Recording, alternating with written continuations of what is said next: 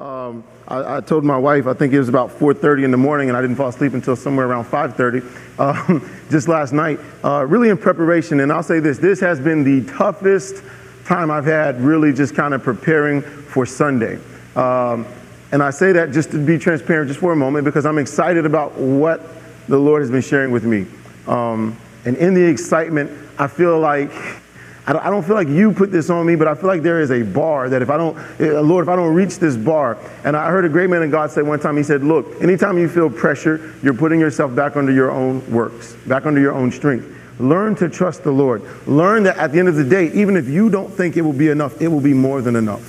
And I can say from this position, having done this for about 4 years now at this point, the times where there's some Sundays I go, I want to tuck my head and run. I don't want to see anyone's face when the service is over. And I just look at my wife and I go, that was a dud. That did not work. And then I'll get a phone call or a text message and someone says, oh my God, you don't know what you said to me. And I'm like, what? And so I've learned, and I'm still learning by the grace of God, to trust that the Holy Spirit can speak to you while I'm speaking. And I want to encourage you that even though we do this every single week, don't let this become routine. Do not come in here and say, all right, I'm coming to hear a good word from Matthew Edwards because, man, he's good looking. And everyone said, amen. And everyone who did not say it, Father, take their good looks, give them to me. No, don't come to church just because, I like the way Matthew does it, or I think Matthew's a great guy. Come to church to see Jesus first, and come to church to hear from him. If you come to church for any other reason, let me say this, you are missing the point. None of that's my message. Are you ready for the word? Let's do relationships. I'm going to pray real quick and then we'll dive right in. Father, we thank you this morning that first and foremost, you are here. And Lord, we say that every single week, but Father, I mean it now more than ever. You are here. And this morning in my weakness and in my being tired, I thank you, Father, that you are my strength. And Father, I ask that everyone that's here this morning, that no one would see me, that we would all see you, Jesus. And Father, I thank you that even though I prepared something that I think is great, I ask that no one would walk out of here with what I have prepared, but with exactly what you would have for them. And as we behold your glory, Father, I thank you that you are transforming everyone in here. Whatever miracle needs to happen in our lives or in any relationship, Father, I ask that by your grace, you would perform a miracle for everyone in here. And Father, anyone who is in an area of uncertainty or in a cloud that they can't see through, Father, I thank you right now in this surface. I release your peace in the name of Jesus over everyone that's here. I release your peace over everyone that's here. And Father, I thank you that the promise that you gave to Abraham and to his seed belongs to us. So where it seems like we take one step at a time, I thank you that the land before us is good because it belongs to us. And this morning, Father, we rest in you. We rest in you. We rest knowing that the work is finished. It is finished. And this morning we look to Jesus because Jesus loves us. And we thank you for it, Lord, in Jesus' name. Amen? I'm excited. I went back and listened on our podcast, and I just went through like the first 5 minutes of every sermon, and I say that at least 4 times in every message. And I said, that gets redundant. I'm excited. But I am excited. That's number 4 this morning. So are you ready for the word? If you have your Bible, can you open up to Ephesians chapter 6? Ephesians chapter 6. And I was meditating, just really kind of going, Lord, where do we start? We're talking about relationships. Where do we start? And last week, if you remember, we touched on value. Say this, say, I am valuable. Say, God values me. When you believe that you are valuable, you will stop selling yourself short in every area of life. And the word of the Lord for us last week was this: because many of us have seen other people more valuable than ourselves, we have let go of some dreams. And last week, the word of the Lord for all of us in here was grab hold of that dream again and believe me for it again, because you are as valuable to God as his only son. And everyone said, amen. So we're going to start in Ephesians chapter 6 today. And I was tempted to go into men, go into women. But before we do that, did you know that every time the Apostle Paul talks about family life, he always talks to the women first? Have you ever noticed that? I went to 1 Peter, and Peter does the same thing. He talks to women first. And I felt cheated. I said, Lord, the men are the head of the house. Talk to the head first. In Psalm, he says, I think it's in Psalms, he says this, the anointing, the oil flows from the top down. Speak to the men first. And a great man of God once was expounding on that, and he said, you know why? Because women have a greater discernment for what God is saying? And all the women said. All right, you have a greater discernment than most men. And I am the pastor. No, but it's true. And you look at the story of Adam and Eve, and we're not going to do that this morning. We'll do that sometime in the future. But if you look at the story of Adam and Eve, when God created Adam, Adam comes into the garden and God brings the animals in front of him, and Adam starts naming the animals one after another. He starts naming them, right? But you never see Adam come around the tree of life until Eve shows up. Now we know it was clearly an option God wanted man to choose from. Choose life or choose the knowledge of good and evil, which will produce death. Which one will Adam choose? And he gives him a choice, but Adam never shows up until Eve shows up. And once Eve shows up, all of a sudden, Adam has to make a choice. Now we know that they both made the wrong choice, hence we are in the problem. We see a lot of the problems we see today. But suffice to say this, when you look at what God said, I will give him a helper that's comparable to him. And the word in the Hebrew comparable means this: even when she disagrees with him, she is still for him. And all the men said, thank you for that thunderous amen from the one and only. I got you, sir. Thank you. She is comparable. So even when she's disagreeing, she's still with him. She's still for him. And what God is doing is this. With Eve, her mission was to make him make a choice. And most men don't like making choices. This is none of my message today. When you go back and you look, God says to the woman, the Holy Spirit, through the mouth of Paul, says to the woman, wives, submit. And then he comes to wives, submit as unto the Lord. I don't want to drop that. We'll cover that later. And he comes to the men. He says, husbands, love your wives as Christ loves the church. So he brings Jesus into the equation every single time. Are you with me? But then you ask, well, what about this word submission? And in 2018, there's a strong movement away from the idea. God's idea of submission is not lay down and just take whatever comes your way. That is not submission.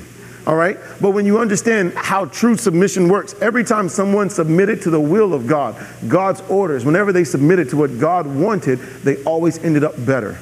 And grace is for the one who says, I'll do what God says. Now know this, God never tells you to do something that you're already good at. Thank you for that thunderous amen. All right? He never tells you to do something you're good at. He tells you to do something that will make you be humble. So when he comes to men, he doesn't say, husbands, submit. Because men already submit. Men naturally submit. If you don't know, ask that significant other, let's go out to eat. What do you want to eat? We should record our conversations in the car. There have never been more fights over food in the Edwards car than when it comes to, what do you want to eat tonight, sweetheart? And she goes, I don't know. What do you want to eat? And I said, I don't know. What do you want to eat?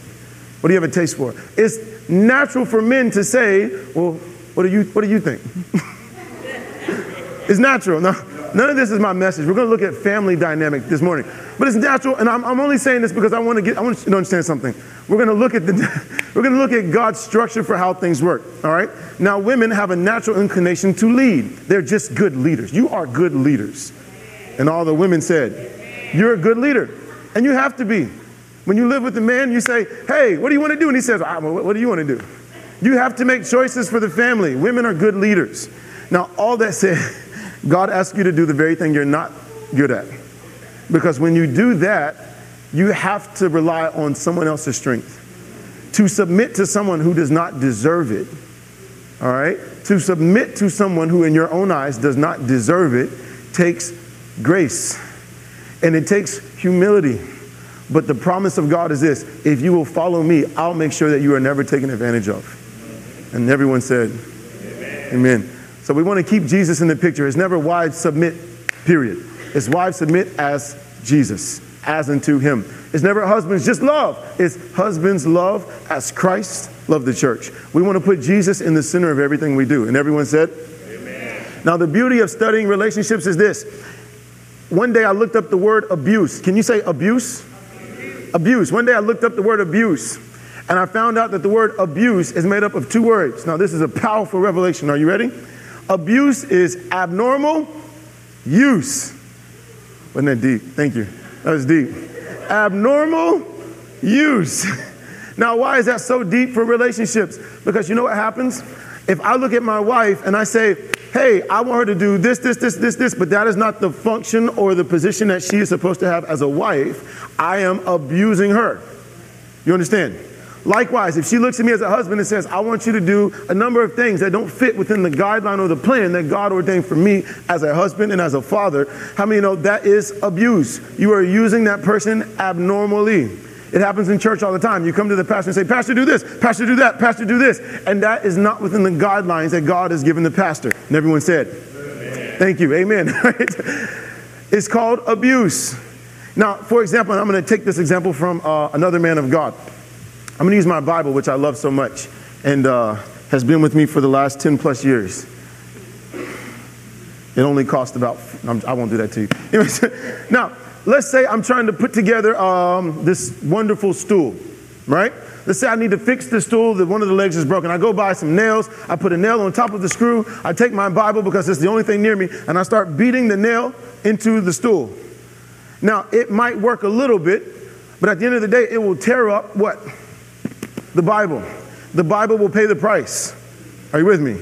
I am using the Bible abnormally. I am abusing the Bible. Do you understand? What happens when we abuse people? In the end, we might get some results, but they will pay the price. So it's to our benefit to study how God ordains things and why God ordains things. Now, in 2018, this is all just a setup. I'm sorry. I didn't mean to talk this much. In 2018, let me say this. There is a strong push to step away from how God ordained relationships to be. Now, I'm not just talking about the dynamic between a husband and wife. Yes, the world is fighting that, but in every relationship, but especially in the household. What happens? A man is a type and shadow of Jesus, the husband. The wife is a type and shadow of the church. God has decided he wants to put a picture of Christ in the church everywhere you look. Are you with me? But the world, because of the influence, the world is beginning to change it. And they're saying, why does it have to be man and woman? Are you with me? Now, we're not here to call out sin this morning. I want you to understand. God wants your relationship. He wants all, not just your marriage, but God wants every relationship to be a good picture of Christ and his church. Are you with me? Now, I'm not just talking about marriage. I'm talking about business relationships, friendships. God wants every relationship you have to be a picture of how God feels about you. So when people look at you, even before you say one word, they see the grace of God on you. And they say, I want the God that you serve. Are you with me? But let's look at relationships this morning, shall we? So Ephesians chapter 6, are you there? We'll pick up at verse 1. Ephesians chapter 6, verse 1. The Apostle Paul says, children, obey your parents in the Lord, for this is right. Honor your father and mother, which is the first commandment with promise, that it may be well with you and you may live long on the earth. Now, real quick, notice we're in the New Testament, not in the Old, and yet he's quoting from the Old. And not just quoting from the Old, he's quoting a commandment from the Old. Keep in mind, you were redeemed from the curse of the law, but you were never redeemed from the blessings of the law. Are you with me? Look at this. Honor your father and mother, which is the first commandment with promise. This is the promise for you. That it may be well with you and you may live long on the earth. What's the point of living long on the earth if your life is miserable?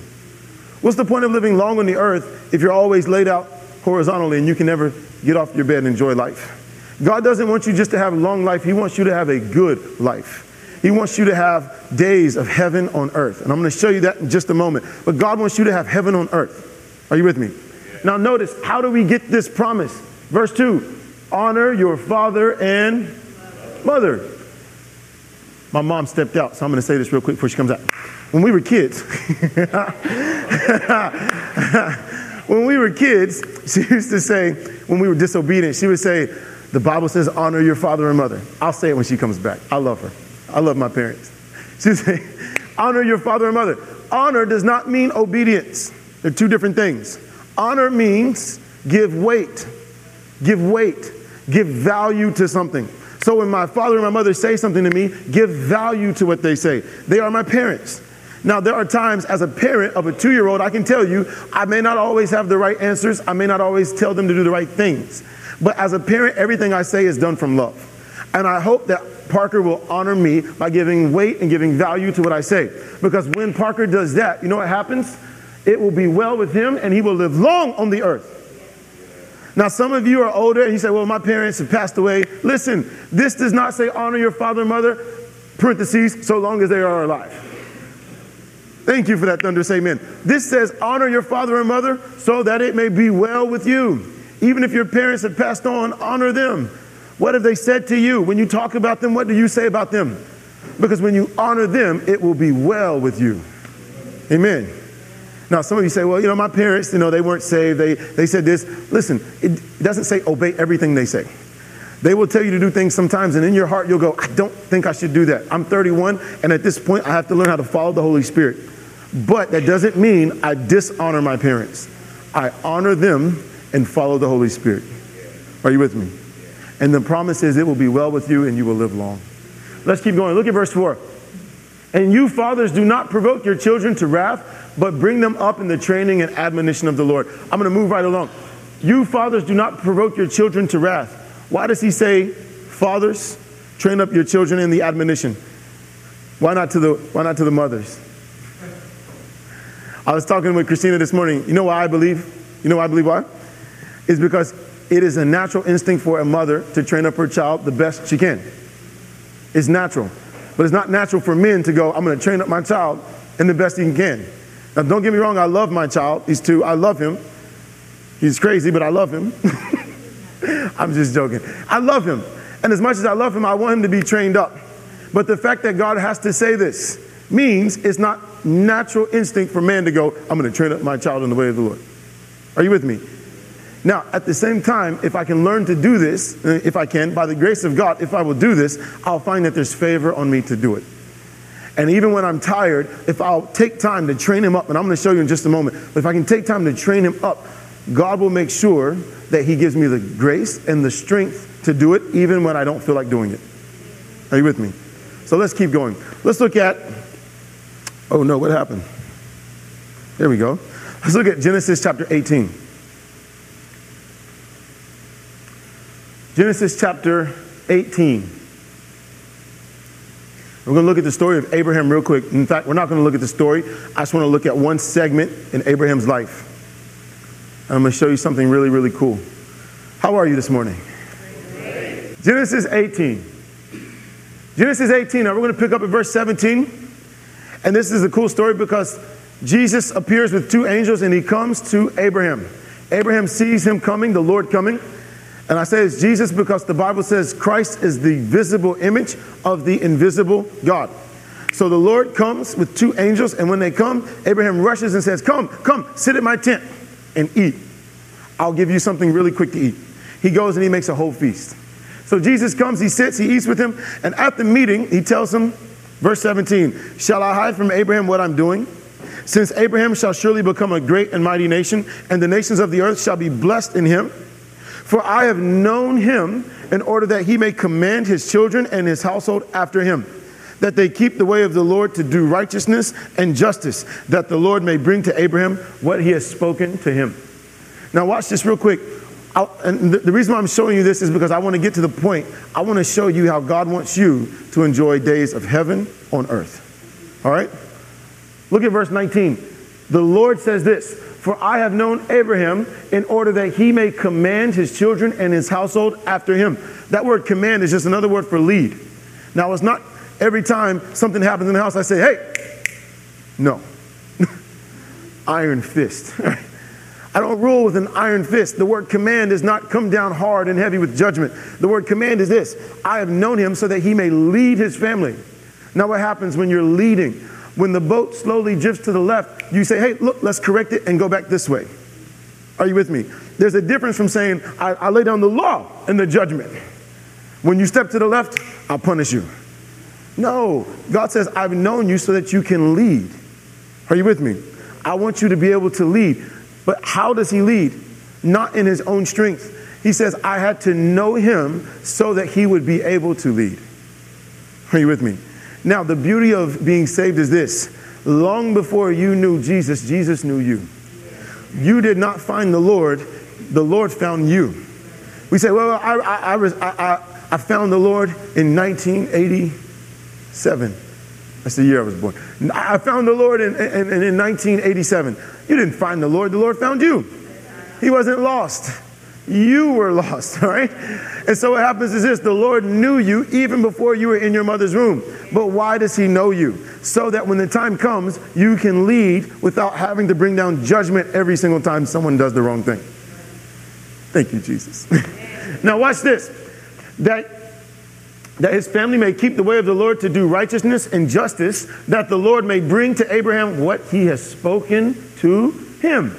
Now watch this. The promise that he gave Abraham was contingent on something he never told Abraham until this point. Are you ready? What was the promise he gave him? You will be the father of many nations, right? And we always talk about righteousness by faith, and we will continue to talk about it. But there was one piece that the Lord had to do on his end so that the promise could manifest. Watch this. That the Lord may bring to Abraham what he has spoken. In order for God to be sure he could fulfill his promise for Abraham, he said, I had to know you so you could lead your house. Are you with me? Your house is tied to what God wants to do in your life. Whether you believe it or not, your house is tied to what God wants to do in your life. I believe it is vitally important we make sure Jesus is in our house. Don't come to church and, oh, it's Jesus. And I play my gospel music in my car on Sundays. And then Monday to Saturday, I can't wait till Sunday because I done messed up this week. Now, if that's you, just look straight ahead. No condemnation, no guilt. Welcome to Center Church. We love you. All right. But my point is this. Did you know that the opposite of Abraham was his nephew Lot? Did you know that? And when Lot was in Sodom and Gomorrah, the two angels came to him and said, the Lord is going to destroy the city. Get all your family and run. Are you with me? Now watch this. When Lot went to go find his sons-in-law means they were married to his daughters.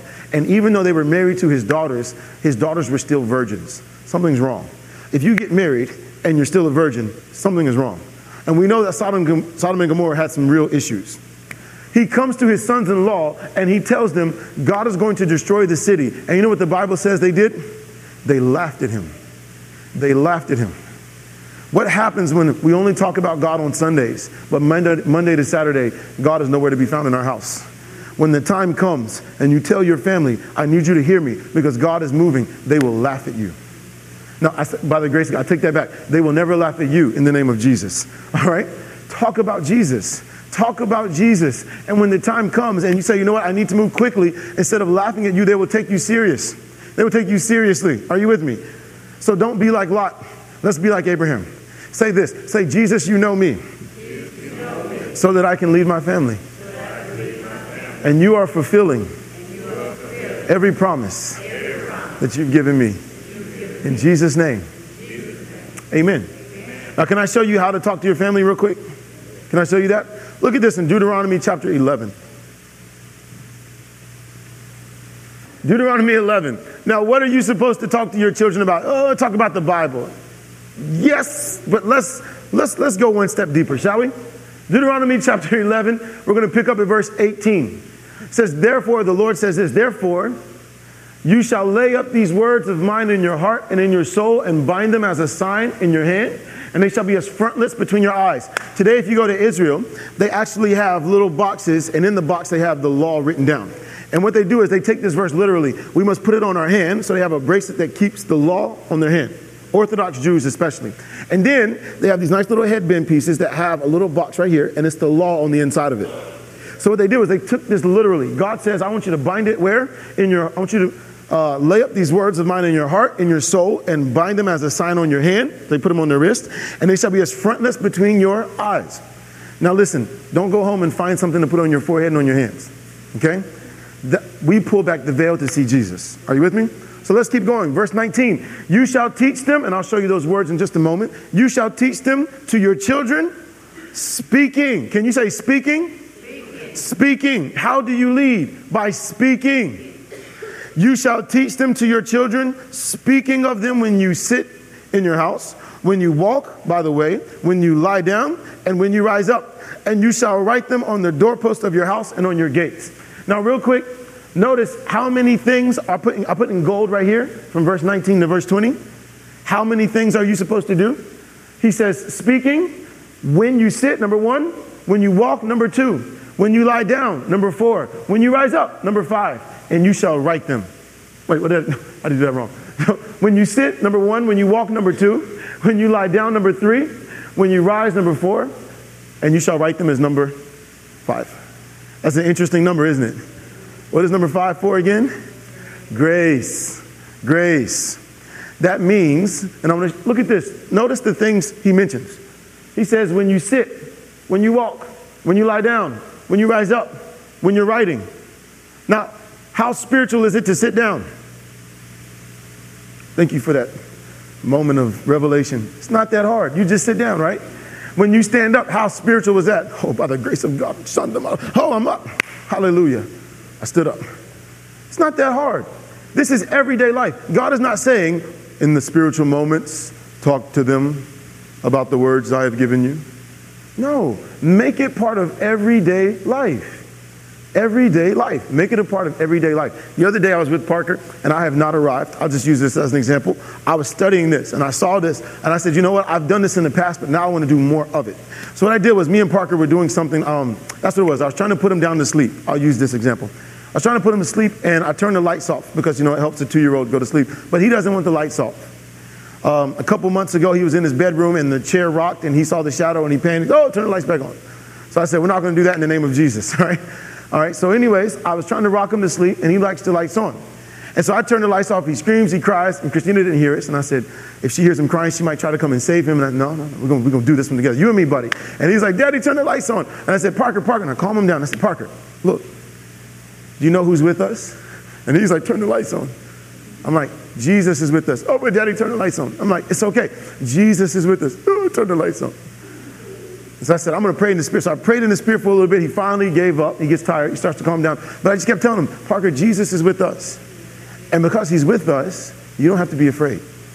Now, I didn't have to go get my Bible, get my oil. Where are you, boy? Come on. Bring the communion oil, the splash oil on him. In the name of Jesus, I bind the spirit of fear. God has not given you a spirit of fear. We didn't have to do all of that. What do? You just, when you're sitting down, when you're standing up, when you're walking, make it part of your everyday life. Because if you're not careful, you will turn them away from this. Are you with me? Now listen, I love the Lord with all my heart. I went to Christian school. I went to church every Sunday. I was there as much as I could. We had chapel every Friday. By the time I got to college, it was a Christian college. We had chapel every Friday. I just quit. I just quit. Now, I had praying parents, and I had praying family, and I had people praying for me, and the Lord directed me back to his presence. But the point I'm trying to make is this. If you are not careful, all right, if you're not careful, you will turn them away from this. So don't make it has to be this deep, powerful moment. Just make it part of everyday life. Now, don't take this and say, well, all my children are grown, I don't need this. Look, your children will always be your children. And what I'm sharing with you this morning, listen, they will always be your children. It is never too late. It is never too late. It is never too late to talk to your children, no matter how old they are, and say, you know what, I'm so glad that this happened because the Lord loves me. It didn't have to be deep. It's just the Lord loves me in everyday life. Now, why am I saying it that way? We have 5 different ways to do this. 5 means grace. Be gracious. Be gracious. If your child looks at you and says, whatever, that just happened because you know what you're doing. Or Jesus loves me. Be gracious. Now, let me show you this. I put those 2 letters in parentheses. Does anyone know what those 2 letters are in the Hebrew? Does anyone know? Oh, come on. I'll tell you what they are then.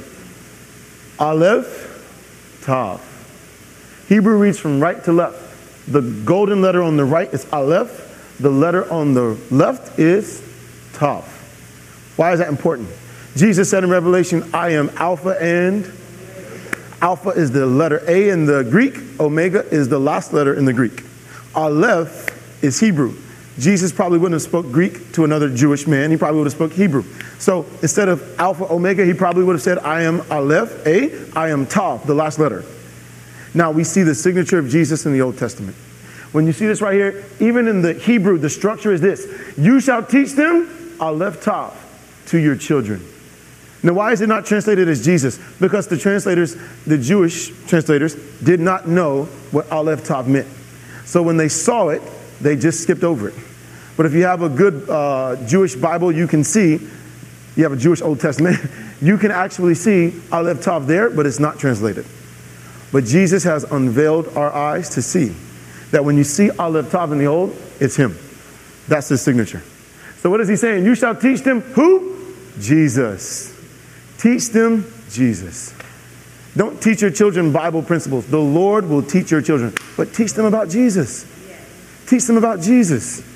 Well, they must know that when they go, no, teach them about Jesus.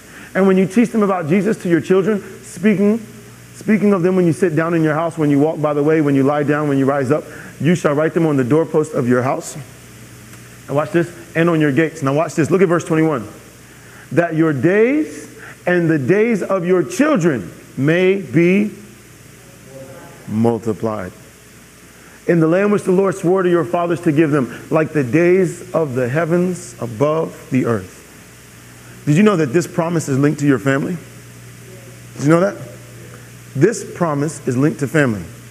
It is very possible to have a family and experience hell on earth. But the same is also true. You can also experience heaven on earth. And heaven on earth is reserved for the family. That's why I say, well, my children are older, they're all grown. No. They are always your children. They are always your children.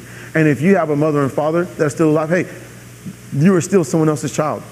Well, my parents aren't here anymore. Honor your father and mother. Honor your parents. And you know what the beauty of this is? When you teach your children about Jesus, when you teach them about Jesus, and again, age has no difference, makes no change. When you teach them about Jesus, God's promise is this: your days and the days of your children may be multiplied. Multiplied. Your children can be great in life and die young. It's possible. But you know what? Your children can also be great in life and live a long life. No parent should ever have to bury their child. No parent should ever have to bury their child. And you know what? There's a story of a man we're going to see in just a moment who had to bury his own son. But the problem with this is this: when he had an opportunity to speak to his son, he didn't do it. He didn't do it. And because he didn't discipline his son, children identify discipline with love. You may not remember because some of you it's been a while.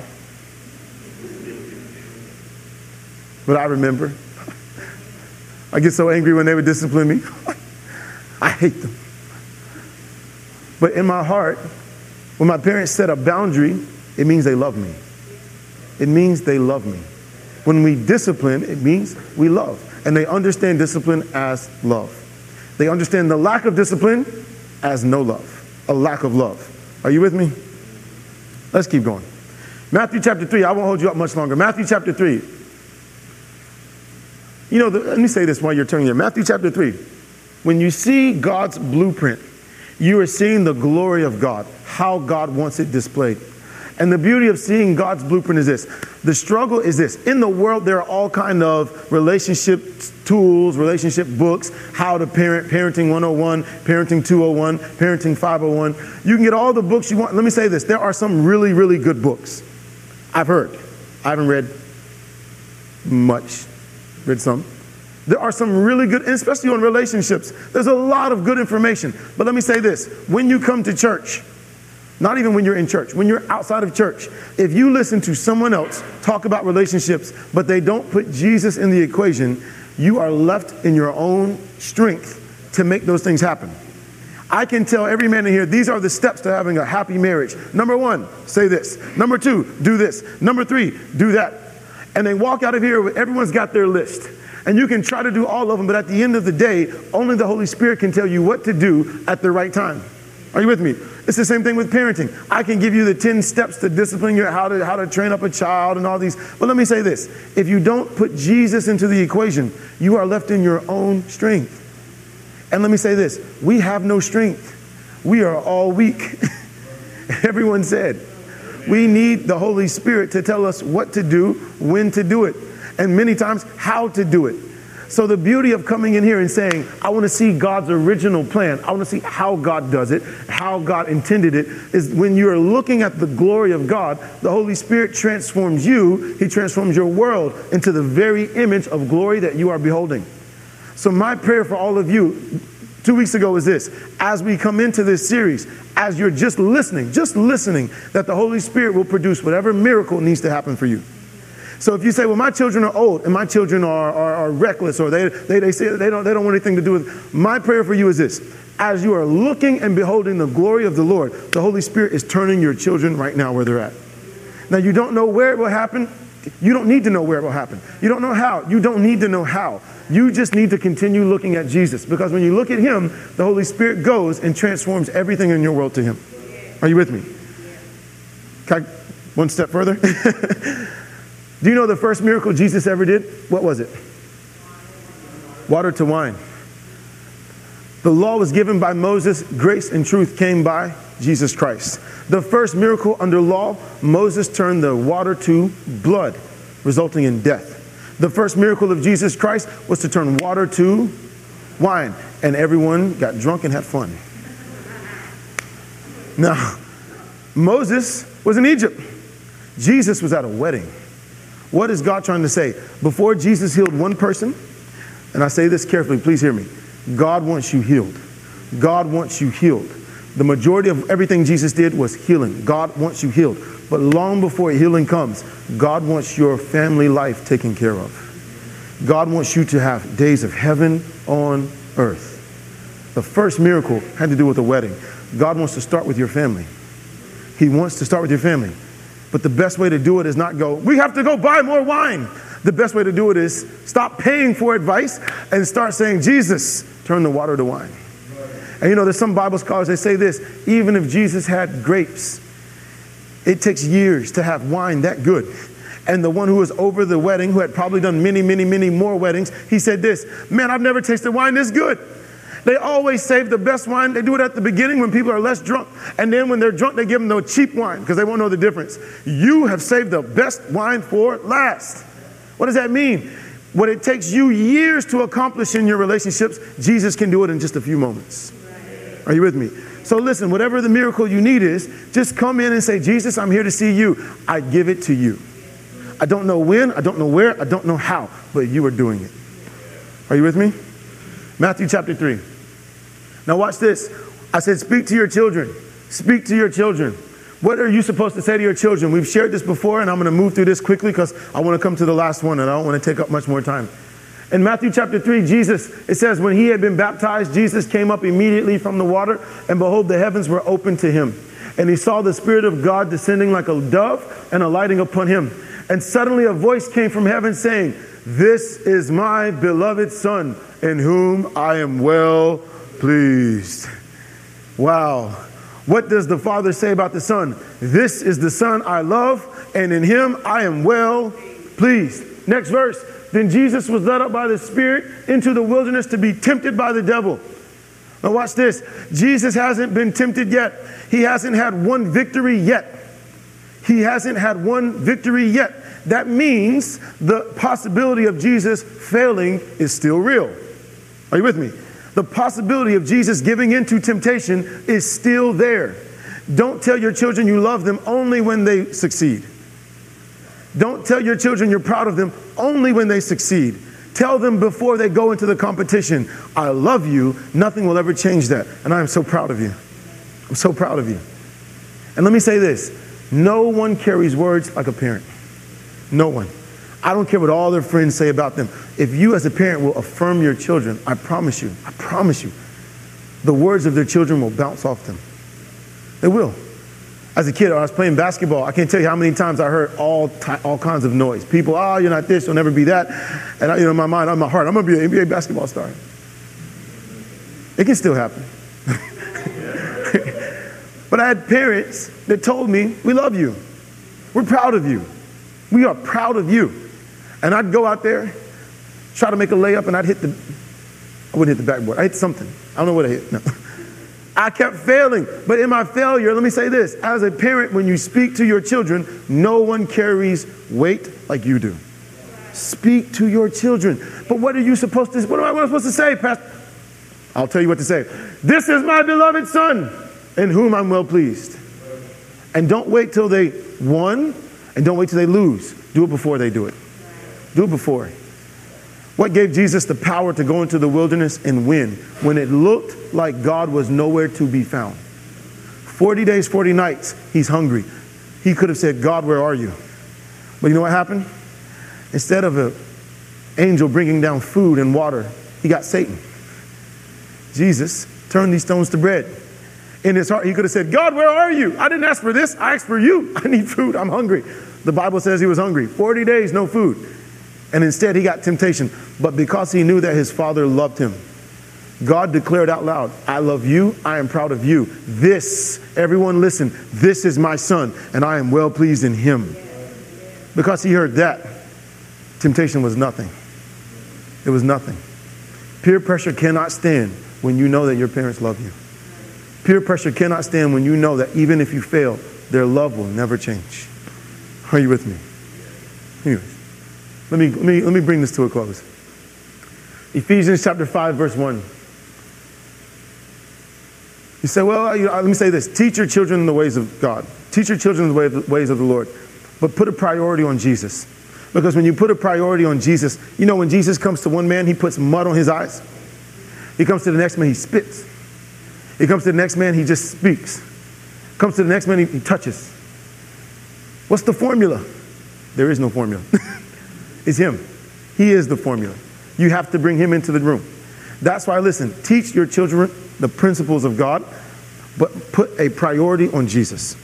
Because when you put a priority on him, you can't give your children formulas. And everyone said? Watch this. Therefore, be imitators of God as dear children. But the Amplified says it beautifully. Therefore, be imitators of God. Copy him and follow his example. As well, beloved children, and I love this, imitate their father. I love this so much. Because to me, this makes parenting so much easier. And I'm going to bring this to a close in just a moment. To me, this makes parenting so much easier. You know why? Because even though I fail, and I fail daily, I know I fail, right? Even though I fail daily as a father, I can get it wrong 99 times. But if I can get this one part right, he will imitate me. All right? Now, he's only 2 years old, but I can tell you this, he will imitate me. Because I have a promise from God. When children know that they are loved, they imitate you. Even if you get it wrong 99 times, just let them know that they are loved. And they'll imitate you.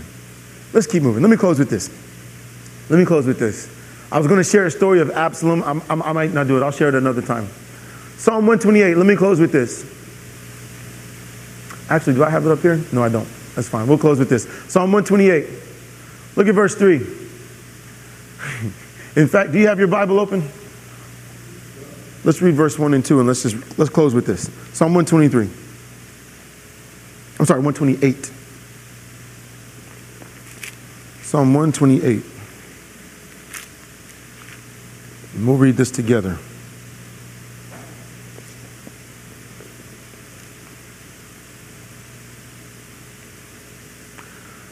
Psalm 128, verse 1 says, Blessed is everyone who fears the Lord, who walks in his ways. When you eat the labor of your hands, you shall be happy. It shall be well with you. Your wife shall be like a fruitful vine in the very heart of your house. All the husband said.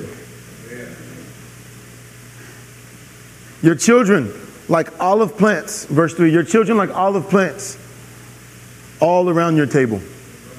And everyone said, Amen. Now, real quick, I'm going to read down to verse 4 and I'll read the rest of it. Let's just read verse 4 and then we'll come back. Behold, thus shall the man be blessed who fears the Lord. The Lord bless you out of Zion, and may you see the good of Jerusalem all the days of your life. Yes, may you see your children's children. Peace be upon Israel. And everyone said, Amen. Now watch this real quick and we'll close. Your wife shall be like a fruitful vine. What do you get from a vine? Fruit. Think about this. The vine speaks of grapes. What do you get from grapes? Wine. The promise of God is this. All right? God's blessing for you is that your wife will become intoxicating. Now that's an interesting word, intoxicating. You know what happens when you become intoxicating? You're not thinking about anybody else. All right? You know, what about wandering eyes? Did you know that in Deuteronomy that is called the curse? A man's wife will go lay with another man, and a wife's husband, he will go lay with another woman. That is the curse. But God's blessing is this. Not just that you'll be faithful. Not just you'll be faithful, but your wife will become like a fruitful vine. She will be so intoxicating to you that your eyes will never wander. And all the women said, Come on, that was good. All the women said, Amen. You will be a fruitful vine. Say this if you're a woman. Men, don't say this. Say, I am a fruitful vine because of the grace of God on me. All right. And watch this. In the very heart of your house. And your children like olive plants. Now watch this. What do you get from an olive plant? You get olive oil. And isn't olive oil interesting? Because what do you use to anoint kings with? Oil. Wow. What is God saying? Your children are going to be like olive plants that produce the very thing that makes kings and priests. Are you with me? Now let's take it one step further and I'll close with this. Your children like olive plants all around your table. What do you do at a table? He has prepared a table before me in the presence of my enemies. You eat at a table. But when you bring olives to a table, you can't eat the olive, you have to crush the olive. Right? When you crush the olive, the oil comes out. When the pressure of life comes against your children, and it will, as parents, we want to protect them as much as we can. Give them Jesus, he'll take care of the rest. Amen? Amen. Give them Jesus, he'll take care of the rest. But when the weight of life comes against your children, they will be olives producing oil. Oil speaks of the anointing of the Lord. It speaks of God's anointing on them, God's anointing on everything they're doing. God has anointed you, he's anointed your children. And I say this by the grace of God, and I close with this. God has anointed you to be a parent. God has anointed you to be a parent. And if you're not a parent, you say, well, I'm not a parent. God has anointed you to be who he's called you to be. It's okay. There's some people who say, well, I'm not looking for a spouse. Let me say this. God has anointed you. God has anointed you. And again, the beauty is only to see what God has done. And when you see what God has done, he will transform the rest for you. Now, this morning, I have a prayer for you specifically for this morning. In fact, I was meditating last night at 5:30 in the morning. You see how hard I work for you? 5:30 this morning, I was still awake for you because I love you. See these stripes? My wife is angry. See these wounds? She wasn't looking. Anyways, what was I saying? Oh, I have a prayer for you. So I was meditating and I said, okay, Lord, I'm finally done. I got my last verse in and I felt impressed from the Lord to pray this for you. Wherever you're at, whether your children are here, if they're not here, all right? Because I know we have some of the younger ones who are not married yet. Don't worry. They will come. Because God opens the womb of all the daughters of Sarah, and all the women said, you will be fruitful. All right? You will be fruitful. Even if it's not, you will be fruitful. We'll leave it at that. All right? But in all that, I felt impressed from the Lord. Whether you don't have children yet, whether you have children like me, there are two, you're going to speak over them. We're going to speak over them this morning. And if you're in the other group where your children are grown, like me, I'm grown. I'm a child, but I'm still grown. All right? Your children are grown. We're going to pray the same blessing over them as well. All right? Now, this is my fifth closing, last closing. Did you know that the Jewish people, and I started doing this for Parker about 2 or 3 months after he was born. I would hide it from Christina because I was always embarrassed, but I don't care anymore. When Parker was born, he would have these moments where he would just cry uncontrollably and wouldn't care. So what I would do is when he finally went to sleep, I would put my hand on his head. All right? And I got this from a story in the Bible. I would put my hand on his head, and I would say the same prayer that we pray every single Sunday. The Lord bless you. The Lord keep you. The Lord make his face shine on you. Be gracious unto you. The Lord lift up his countenance on you and give you his peace. Now, if you don't know it, go look it up. And you don't have to say those words. It's not a specific word that's a formula. Forget formulas. It's not the words. It's the heart behind what you're saying. Put your hand on your children's head and just speak the love of God over them. Speak the peace of God over them. Speak over their life and say, you are a winner. You are a winner. And one of the things I love to say with him, when I'm holding him, he's going to sleep, I say this, kings will give into you. Kings will come before you to listen to the words that come out of your mouth. You will be great and mighty on this earth. I mean, speak life into them. And the best time to do is when they're asleep. Because they can't say, what are you talking about? Just do it while they're asleep. Put your hand over them. All right, now if your children aren't home anymore, just stop at some point at night and say, Father, I thank you that there's no distance in the anointing. There's no distance in the spirit. I speak right now over my children that the grace of God covers them, that the favor of God goes before them. And Father, every evil person that's trying to come into their life, you are diverting them out of their life, and you are turning our prodigal children back home in the name of Jesus. So I'm going to pray for you this morning. Is that all right? Father, we thank you this morning for every child that is represented here by a parent, every child that's represented just because we are children. And Father, I thank you right now that your favor covers them right now where they're at. Every attack of the enemy against them, we declare that no weapon formed against them shall prosper.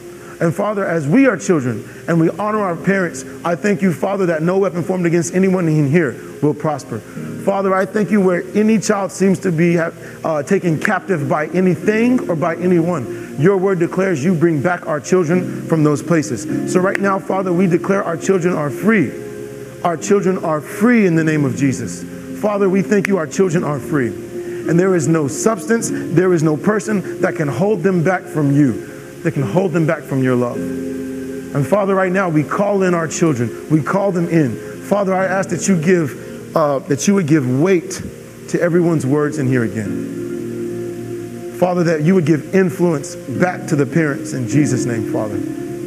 Give influence back to the parents, that when we speak to our children, that they hear us, that they would hear us. And Father, again this morning, we thank you that you are careful to watch over every one of our children. You are careful to watch. We can't be everywhere at once, but you can be with them at all times. So Father, this morning we say thank you for your covering over them. And Father, we thank you for the anointing that's on them. We declare that they will be great and mighty on this earth. We declare that kings will come to them. We declare that men will give into their life. Father, we thank you that the blessing and the promise of Abraham belongs to them, that they will inherit the earth. And Father, we thank you that it will not be hard, that they will do it by your grace and your grace alone. And Father, I thank you that even though they have been called to be CEOs, they've been called to be owners, they've been called to be businessmen, they've been called to be wealthy, prosperous on this earth. Father, at some point they will all declare the goodness of God with their mouth. They will declare the goodness of God with their mouth. So Father, we thank you that you are watching over them even now. We thank you for it, Lord, in Jesus' name. Amen. Amen.